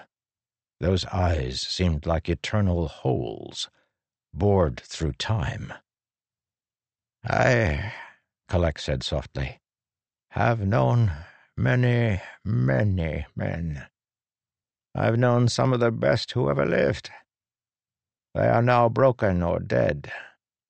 The best of us inevitably cracked. Storms I ran when the return came this time because I knew what it meant. Even Taln. He didn't break, Adolin said. The enemy is here, so he did, Kelek said firmly. He waved toward the honor spren. They deserve better than you, son. They deserve better than me. I could never judge them for refusing to bond men. How could I? I could never order them back into that war, back into that hole. To do so would be to abandon what little honor I have left. Adolin took a deep breath. Then he nodded. I just told you that your cause is hopeless, Kelek said, turning to his writing. You do not seem concerned. Well, Honored One, Adolin said, I agreed to this trial, even with Sekir's insistence I be blamed for what my ancestors did, because it was the only way to get a chance to talk to the honor spren. Maybe you will judge against me, but so long as I get a chance to have my say, then that will be enough. If I persuade even one or two to join the battle, I'll have won. Optimism, Kelek said. Hope. I remember those things. But I don't think you understand the stakes of this trial, child. Nor do you understand what you've stumbled into. The things that Inkspren said about joining Odium's side are on the minds of many spren, including many in this very fortress. That hit Adolin like a gut punch. Honor spren would join the enemy? Adolin said. That would make them no better than the High Spren. Indeed. I suspect their dislike of High Spren is part of why they hesitate. The Honor Spren in favor of joining the enemy worried how such a suggestion would be received. But here you are, giving them a chance to make their arguments, acting as a magnet for all of their frustration and hatred. Many are listening. If Honor Spren start joining the enemy, well, many other varieties of spren would soon follow. I dare think they'd go in large numbers. Kelek didn't look up. You came here to recruit, but I suspect you will end up tipping these finely balanced scales, and not in the direction you desire. About an hour after the first stage of the trial, an hour she'd spent consoling Adolin in his sudden terror that he would accidentally cause a mass defection of spren to the side of the enemy, Shallan climbed a tree. She stretched high, clinging to a branch near the top. It was a normal tree, one of the real ones the honor spren managed to grow here. It felt good to feel bark beneath her fingers. She reached with one arm into the open space above the tree, but couldn't feel anything different. Had she hit the barrier yet? Maybe a little farther. She shimmied a little higher, then reached out, and thought she felt an oddity as she got exactly high enough, an invisible tugging on the tips of her fingers. Then her foot slipped. In a second, she was tumbling through the air. She didn't fall all the way to the base of the structure, merely to the floor of her plane.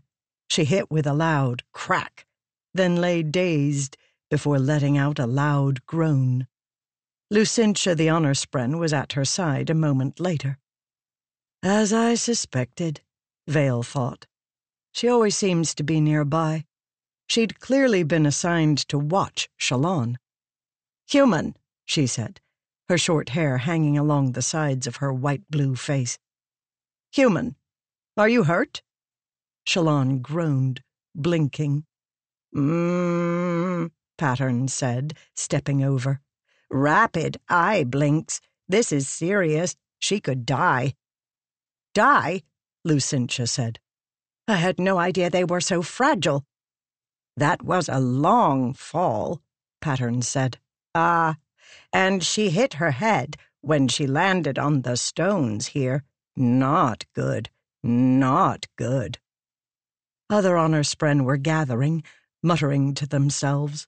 Shallan groaned again, then tried to focus on Pattern and Lucentia, but let her eyes slip shut.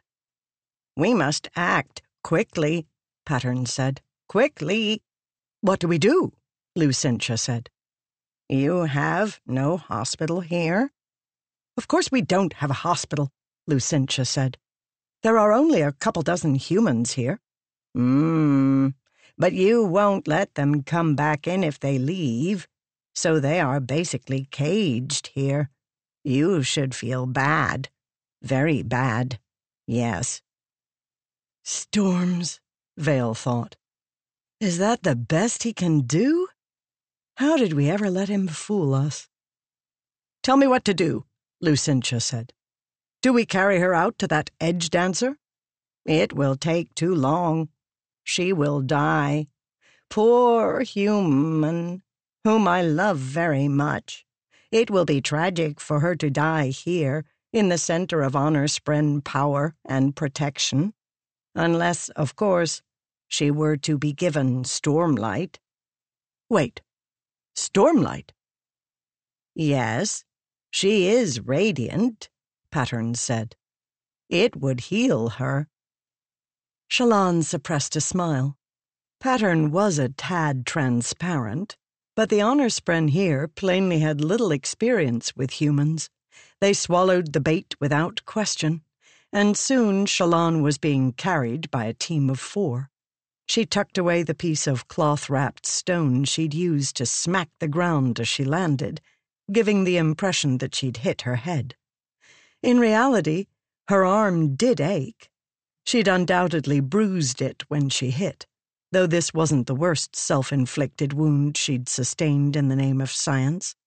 At least this time her scheme hadn't involved deliberately embarrassing herself in front of several attractive men. She made sure to groan occasionally, and Pattern kept exclaiming how worried he was. That kept Lucentia and the other honor spren motivated as they hauled Shallan to a specific building, their footfalls echoing against enclosing stone. They had a hushed but urgent conversation with a guard. Shallan made a particularly poignant whimper of pain at exactly the right moment, and then she was in. Light surrounded her. She was brought someplace brilliant. They hadn't let her in here last time, when they retrieved Stormlight for Adolin's healing.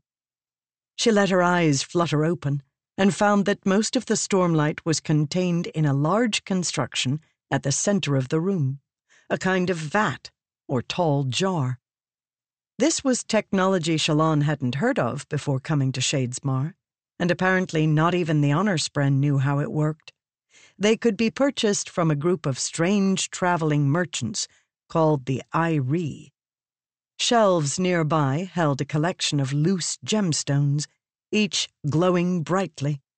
The wealth of lasting integrity, gemstones, gathered over millennia, so flawless, so perfect that they didn't leak. She'd been told a gemstone like this could, with repeated exposures to storms, absorb far more stormlight than its size should be able to contain. She tested this, reaching out with a weak hand toward one of them and sucking in a breath of stormlight, which streamed to her as a glowing, misty white light. She immediately felt better. invigorated, alert. Storms! How she'd missed that. Simply holding Stormlight was stimulating. She grinned, not part of the act, then decided to leap to her feet. The ache in her arm vanished. She felt like dancing with joy. Instead, she let Vale take over. This next part needed her. Shallan remained the better actress, but Vale was better at most other espionage skills. Vale made a show of touching her head where she'd been wounded. "What happened?" she asked. "I don't remember. I was trying to see if I could reach the barrier where the gravity of the plane ran out." "You were very foolish, human," Lucentia said. "You are so fragile. How could you endanger yourself in such a manner? Do you not realize that mortals die if broken?" "It was in the name of science," Vale said, reaching to her waist where she'd secured her notebook before climbing. She yanked it out and dropped it in a flurry. At the same time, she swept her safe hand to the side and dropped a dun emerald in place of a brightly glowing one. The sleight of hand, performed hundreds of times beneath Tin's watch, then perfected on her own, was covered as she stumbled and brushed the shelf. Disturbing the many gems and shaking their light, she was able to slip the stolen emerald into her black leather glove. This all happened in the moment the honor spren focused on her falling notebook. Vale quickly snatched it off the ground and held it to her chest, grinning sheepishly. "Thank you," she said. "You saved my life." "We would not have you die," Lucentia said. "Death is a terrible thing, and we—" She trailed off, looking at the shelf and the dun emerald it now contained. "Storm's a light. You ate the entire thing? Human, how—" Another spren, an angry male in uniform, began shoving Shallan out. "That was years' worth of stored Stormlight," he exclaimed. "Get out! Go, before you eat anything more. If you fall again, I will have you turned away." Vale smothered her grin, apologizing as she stumbled out and met Pattern outside. An embarrassed Lucentia was forced to stay behind and fill out a report on the incident. Pattern said. "Thank you for letting me lie. Did it work?" Vale nodded. They are stupid." "Stupidity and ignorance are not the same thing," Vale said.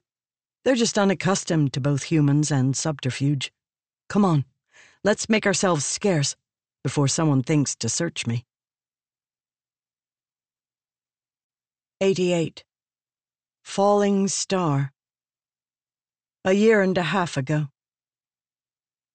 A banging came on the door, and Eshonai pulled it open and stared out into a tempest. Grand lightning flashes shattered the blackness in brief emotional bouts, revealing Venli, her eyes wide, grinning and soaked, clutching something in 2 hands before her. She stumbled into the room trailing water, which caused their mother to chide her. Jaxlim was in one of her episodes, where she saw the 2 of them as children. Venli, seemingly oblivious to anything other than the gemstone, wandered past their mother. She rubbed her thumb on the gemstone, which was about 1/3 the size of her fist. "Storms," Eshonai said, pushing the door closed. "You did it?" She set the beam in place, then left it rattling in the wind as she stepped over to Venli. But no, the gemstone wasn't glowing. Was it? Eshonai leaned closer. It was glowing, but barely. "It worked," Venli whispered to Awe, clutching the stone. "It finally worked! The secret is lightning, Eshonai. It pulls them through. When I drew close enough right after a strike, I found hundreds of them. I snagged this one before the others returned to the other side." "The other side?" Eshonai asked. Venli didn't respond. She seemed like a different person lately, always exhausted from working long nights, and from her insistence on going out in each and every storm to try to capture a storm spren. And now this. Venli cradled the gemstone, ignoring the water streaming from her clothing. "Venli," Eshonai said, "if you want my help in bringing this to the Five, you will need to let me see what you've done." Venli stared at her, quiet, no rhythm at all. Then she stood tall and hummed to confidence, proffering the gemstone. Eshonai attuned curiosity and took it. Yes, it did have a spren inside, though it glowed with an odd light. Too dark, almost dusty, smoky. It was difficult to tell its color through the green of the emerald, but it seemed shadowed, like lightning deep within the clouds. "This spren is unlike any I've ever seen," Eshonai said. "Storm form," Venli whispered. "Power. Dangerous power. This could destroy the listeners." "Eshonai," Venli said to reprimand, "our people are already being destroyed. Don't you think that this time, instead of making a snap decision based on songs from thousands of years ago, we should at least try a different solution?" Rumbling thunder outside seemed to agree with Venli's words. Eshonai handed the gemstone back, then hummed to Betrayal, to indicate what she thought of Venli's argument. But the rhythm didn't express how deeply the words cut. Turning her back on her sister, Eshonai walked to the door again and threw aside the bar. Ignoring both Venli and her mother as they cried objections, Eshonai stepped out into the storm. The wind hit her hard, but in Warform's armor she barely felt the icy raindrops. She stood in the light spilling from the door until Venli pushed it closed, plunging Eshonai into darkness. She attuned the rhythm of winds and started walking. Humans feared the storms. They always hid indoors. Eshonai respected the storms and usually preferred to meet them with a storm shield, but she did not fear them. She walked away from her mother's house, eastward into the wind. These days, her life had constantly been against the wind. It blew so hard, she barely felt she was making progress. Maybe she'd have been better off letting it steer her. If she hadn't fought so much, if she hadn't spent so much time thinking about her explorations or her dreams, would she have settled into her role as general faster? If she'd doubled down on her raids at the start, would she have been able to shove the humans out of the war camps before they got a foothold? Like a rock bud, humans were. Soft at first, but capable of gripping onto the stone and growing into something practically immovable. In this, despite their lack of rhythms, they belonged to Roshar better than the listeners did. If she could truly travel the world, would she find them growing in every crevice? She neared the edge of the plateau that made up the central heart of Narak, the city of exile. She walked carefully, letting flashes of lightning guide her way. She stepped right up to the edge of the chasm, facing into the wind. "What do you want from us?" she shouted. "Answer me, rider! Spren of the storm? You're a traitor like us, aren't you? Is that why you sent Venli those little spren?" The wind blasted her, as if to push her off balance. Debris spun and sputtered in the wind, spiraling around her, the lightning making each piece seem frozen in the moment. A quick sequence of bolts struck nearby, and the thunder vibrated and rattled her carapace. Absolute darkness followed. At first she thought maybe the Rider of Storms had chosen to appear to her. However, this darkness was ordinary. She could still feel the wind, rain, and debris. "What kind of choice is this?" she demanded. "Either we let the humans destroy us, or we turn away from the one thing that defines us, the one value that matters." Darkness, rain, wind, but no reply. What had she expected? An actual answer? Was this a prayer, then? Didn't make a lot of sense. considering that the very thing she resisted was a return to her people's old gods. Those gods had never deserved reverence. What was a god who only made demands? Nothing but a tyrant with a different name. "Everything I've done," she said into the wind, "has been to ensure we remain our own people. That's all I want. I gave up my dreams, but I will not give up our minds." Brave words, useless words. They would have to take Venli's discovery to the Five, and they would have to let her test it. Eshonai knew that, as well as she knew the rhythm of peace. They couldn't reject a potential new form now. She turned to go, then heard something. Rock? Scraping on rock? Was the plateau cracking? Though she could barely hear it, the noise must be quite loud to reach her over the din of the tempest. Eshonai stepped backward, but her footing seemed unsteady, and she didn't want to move without a flash of lightning to guide her. What if...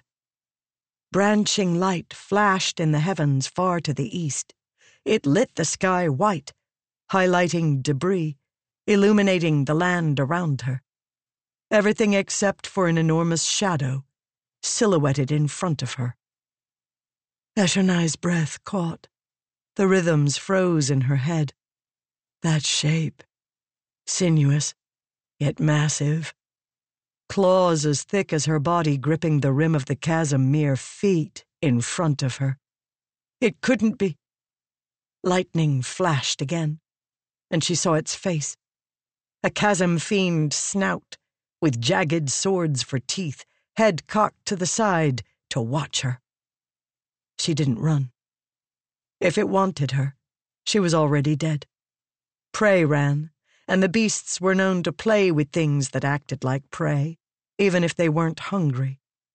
Still, standing there in pitch darkness, not daring to attune a rhythm, was the hardest thing she'd ever done.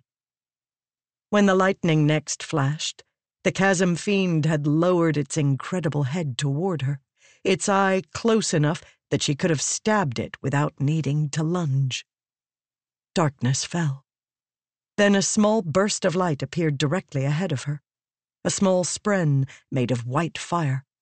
It zipped forward, trailing an afterimage, like a falling star. It moved closer, then spun around her. By its light, she could see the chasm fiend slowly retreat into the chasm, its spike-like claws leaving scores on the stone. Her heart beating like thunder, Eshonai attuned anxiety and hurried home. The strange little spren followed her. 89. Voice of Lights. Instead, I think if I were to remember my life in detail, I would become even worse, paralyzed by my terrible actions. I should not like to remember all those I have failed. Days passed. Navani barely noticed. For the first time in her life, she let go completely. No worries about Dalinar or Jasnah, no worries about the tower, no thoughts about the million other things she should be doing. This was what she should be doing. Or so she allowed herself to believe. She let herself be free. In her little room of a laboratory, everything fit together. She'd met scholars who claimed they needed chaos to function. Perhaps that was true for some, but in her experience, good science wasn't about sloppy inspiration. It was about meticulous incrementalization. With no distractions, she was able to draw up precise experiments, charts, careful measurements, lines. Science was all about lines, about imposing order on chaos. Navani reveled in her careful preparations, without anyone to tease her for keeping her charts so neat, or for refusing to skip any steps. Sometimes Raboniel visited and joined in the research, writing her own musings alongside Navani's in their notebook. Two opposing forces in harmony, focused on a single goal. Raboniel gave her the strange black sand, explaining the difference between static and kinetic investiture. Navani observed and measured, learning for herself. The sand slowly turned white when exposed to stormlight or void light. However, if a fabrial was using the light, the sand changed faster.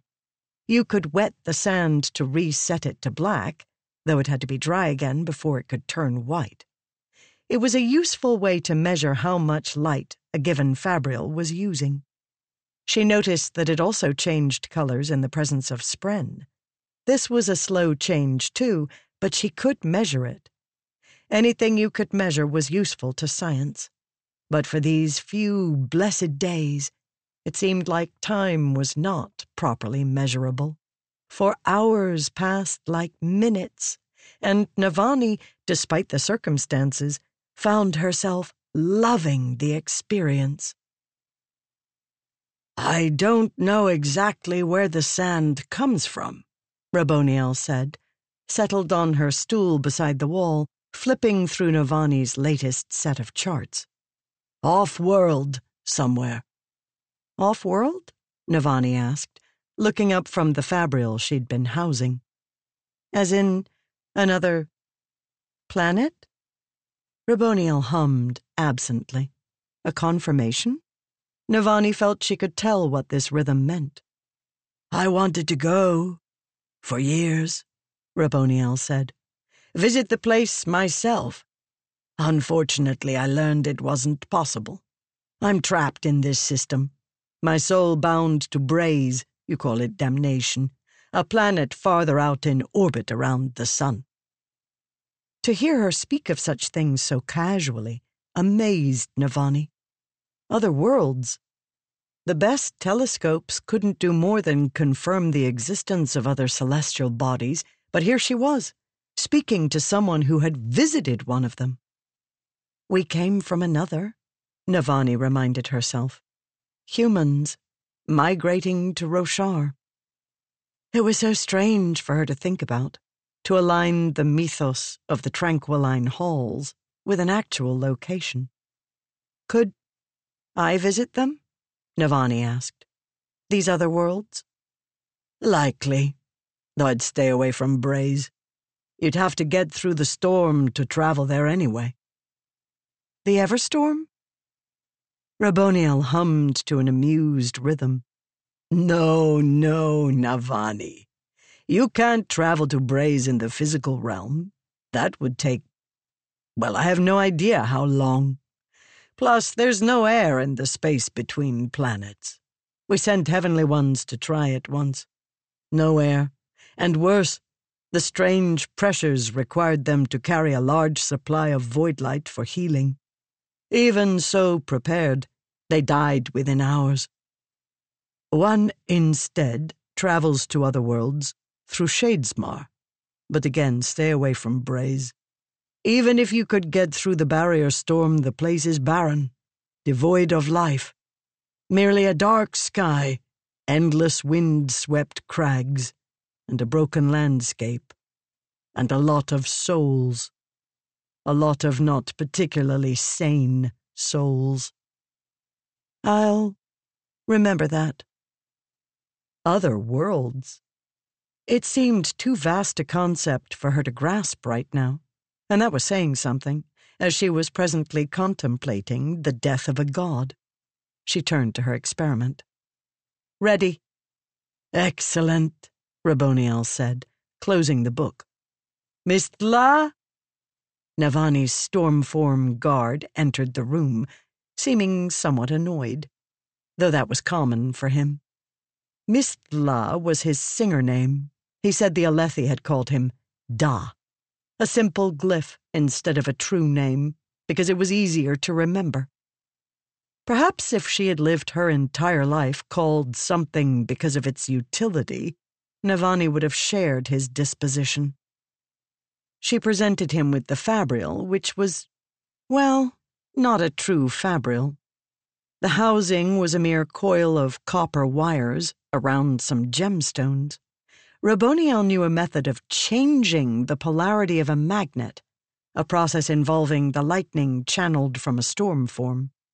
Captive lightning seemed to have boundless potential applications, but Navani kept herself focused. Maybe the polarity-swapping process would also work on gemstones filled with void light. Navani and Raboniel left the room, as the lightning could be unpredictable.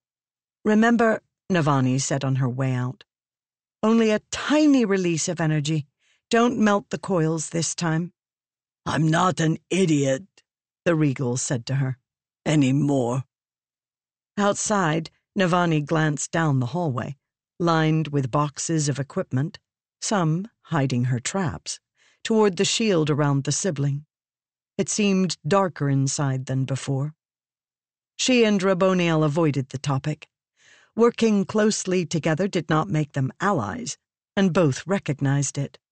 In fact, Navani had been trying to find a way to hide future discoveries from Raboniel, if she made any. Lightning flashed in the room, then Mistla called for them.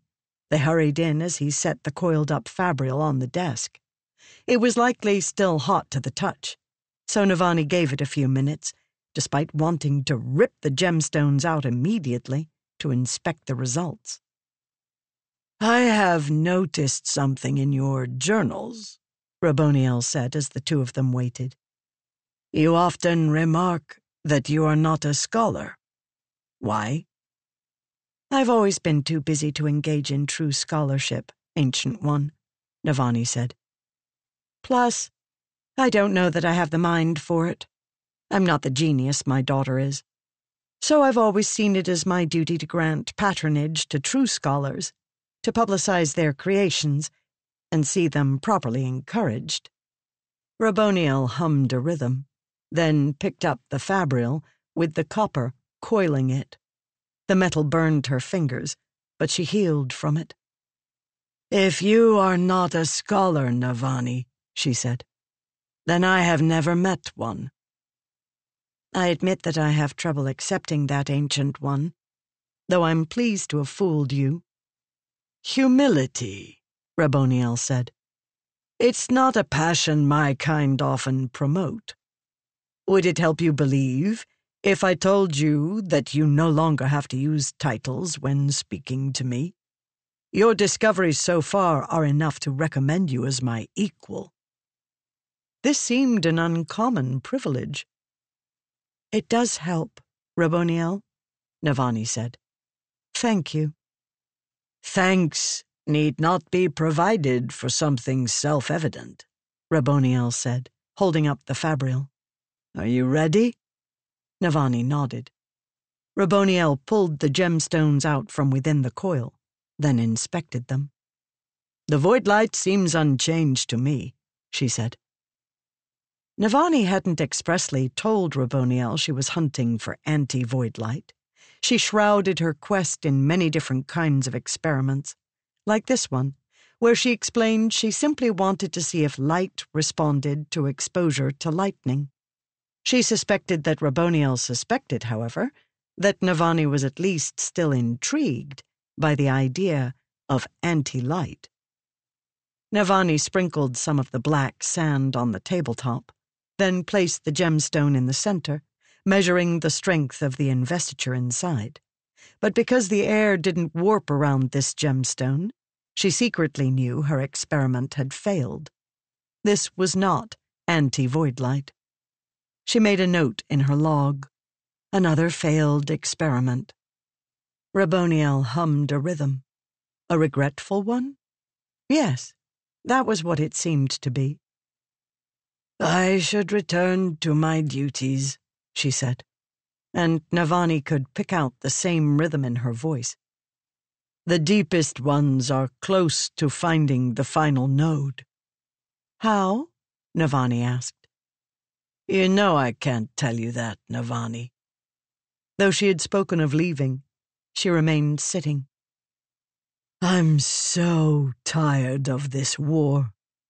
So tired of capturing, killing, losing, dying." "We should end it, then." "Not while Odium lives." "You'd actually kill him?" Navani asked. "If you had the chance?" Raboniel hummed, but looked away. That humming is embarrassment, Navani thought. She recognizes she's lied to me, at least by implication. She doesn't truly want to kill Odium. When you were hunting the opposite of Voidlight, you didn't want to use it against him, Navani guessed. You teased me with the idea, but you have another purpose. You learned to read rhythms, Raboniel said, standing up. Or I simply understand logic. Navani stood and took Raboniel's hands. The fused allowed it. You don't have to kill the sibling. Let's find another path. I'm not killing the sibling, Raboniel said. I'm doing something worse. I'm unmaking the sibling. Then let's find another path. You think I haven't searched for one already? She removed her hands from Navani's, then picked up and proffered their notebook, the one where they logged their experiments. Rhythm of War, they called it. Odium and honor working together, if only for a short time. I've run some experiments on the conjoined rubies you created, the ones of different sizes, Raboniel said. I think you'll like the implications of what I've discovered. I wrote them in here earlier. This might make moving your enormous sky platforms easier. Raboniel, Navani said, taking the notebook. Negotiate with me. Help me. Let's join forces. Let's make a treaty, you and I, ignoring Odium. I'm sorry, the fused said. But the best chance we have of ending this war, barring a discovery between us, is for my kind to control Urithiru. I will finish my work with the sibling. Ultimately, we are still enemies, and I would not be where I am, able to contemplate a different solution, if I were not fully willing to do what has been asked of me, regardless of the cost, and regardless of the pain it causes. Navani steeled herself. I had not thought otherwise, Lady of Wishes, though it leaves me sorrowful. On a whim, she tried humming to the Rhythm of War. It didn't work. The rhythm required two people in concert with one another. In return, however, Raboniel smiled. I would give you something, she said, then left. Confused, Navani sat at the table, feeling tired. These days of furious study were catching up to her. Had it been selfish to spend so much time pretending to be a scholar? Didn't Urithiru beg for a queen? Yes, it would be wonderful to find a power to use against Odium, but did she really think she could solve such a complex problem? Navani tried to return to her experiments. After an hour, she conceded that the spark wasn't there. For all her talk of control and organization, she now found herself subject to the whims of emotion. She couldn't work because she didn't feel it. She would have called that nonsense, though of course not to their face, if one of her scholars had told her something similar. She stood up abruptly, her chair clattering to the ground. She'd picked up a habit of pacing from Dalinar and found herself prowling back and forth in the small chamber. Eventually, Raboniel appeared in the doorway, accompanied by two nimble-form singers. The fused waved, and the females hurried into the room. They carried odd equipment, including two thin metal plates, perhaps 1.5 feet square and a fraction of an inch thick, with some odd ridges and crenellations cut into them. The nimble forms attached them to Navani's desk with clamps, so the metal plates spread flat, one on each side, like additions to the desk's workspace.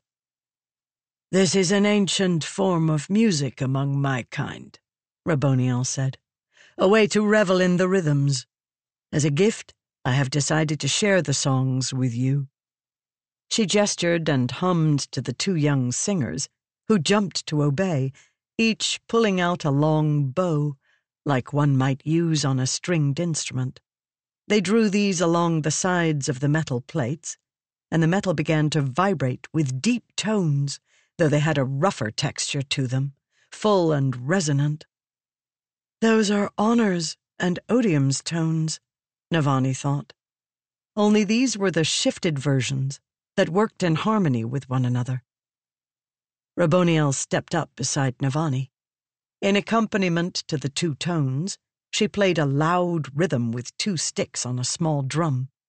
The sequence of beats grew loud and stately, then soft and fast, alternating.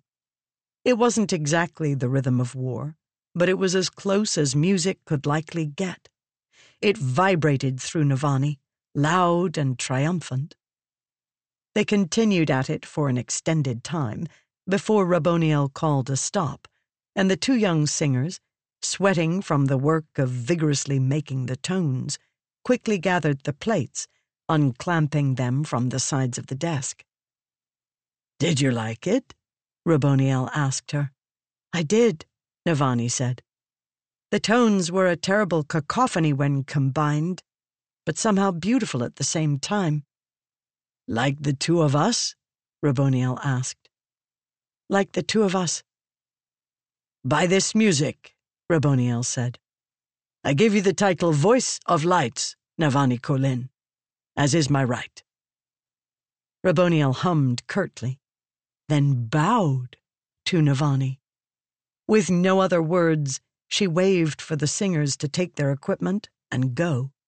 Raboniel retreated with them. Feeling overwhelmed, Navani walked up to the open notebook on her desk. Inside, Raboniel had written about their experiments in the women's script, and her handwriting was growing quite practiced. Navani understood the honor in what she'd just been given. At the same time, she found it difficult to feel proud.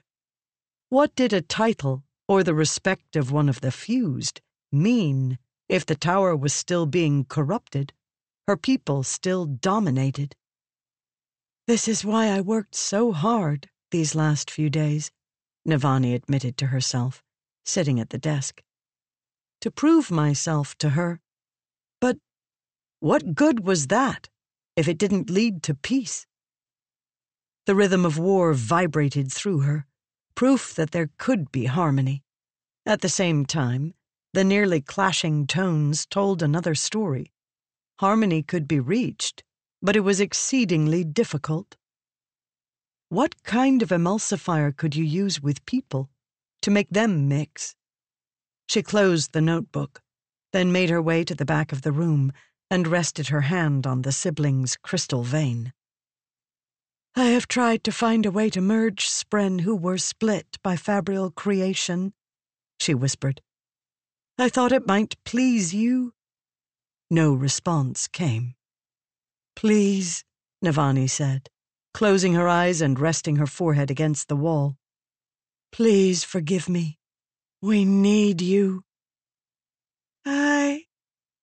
The voice came into her mind, making Navani look up. She couldn't see the spark of the sibling's light in the vein, however. Either it wasn't there, or it had grown too dim to see in the light of the room. "Sibling?" she asked. "I am cold," the voice said, small, almost imperceptible. "They are killing me. Raboniel said she is unmaking you. If that is true, I will die." "Spren can't die," Navani said. "Gods can die. Fused can die. Spren can die. If I am made into someone else, that is death. It is dark. The singer you promised me, though. I can see him sometimes. I like watching him. He is with the Radiants. He would have made a good bond." "Then bond him," Navani said. Can't see. Can't act through the barrier? What if I brought you Stormlight? Navani said. Infused you the same way they've been infusing you with Voidlight? Would that slow the process? Cold. They listen. I'm afraid, Navani, sibling. I don't want to die. And then silence. Navani was left with that haunting word, die, echoing in her mind. At the moment, the siblings' fear seemed far more powerful than the rhythm of war. Navani had to do something more than sitting around daydreaming. She stalked back to her desk to write down ideas, any ideas, no matter how silly, about what she could do to help. But as she sat, she noticed something. Her previous experiment rested there, mostly forgotten, a gemstone amid sand. When the singers had set up their plates, they hadn't disturbed Navani's work. The music of the plates had caused the entire desktop to vibrate, and that had made the sand vibrate, and it had therefore made patterns on her desktop. One pattern on the right, a different on the left, and a third, where the two mixed. Stormlight and Voidlight weren't merely types of illumination.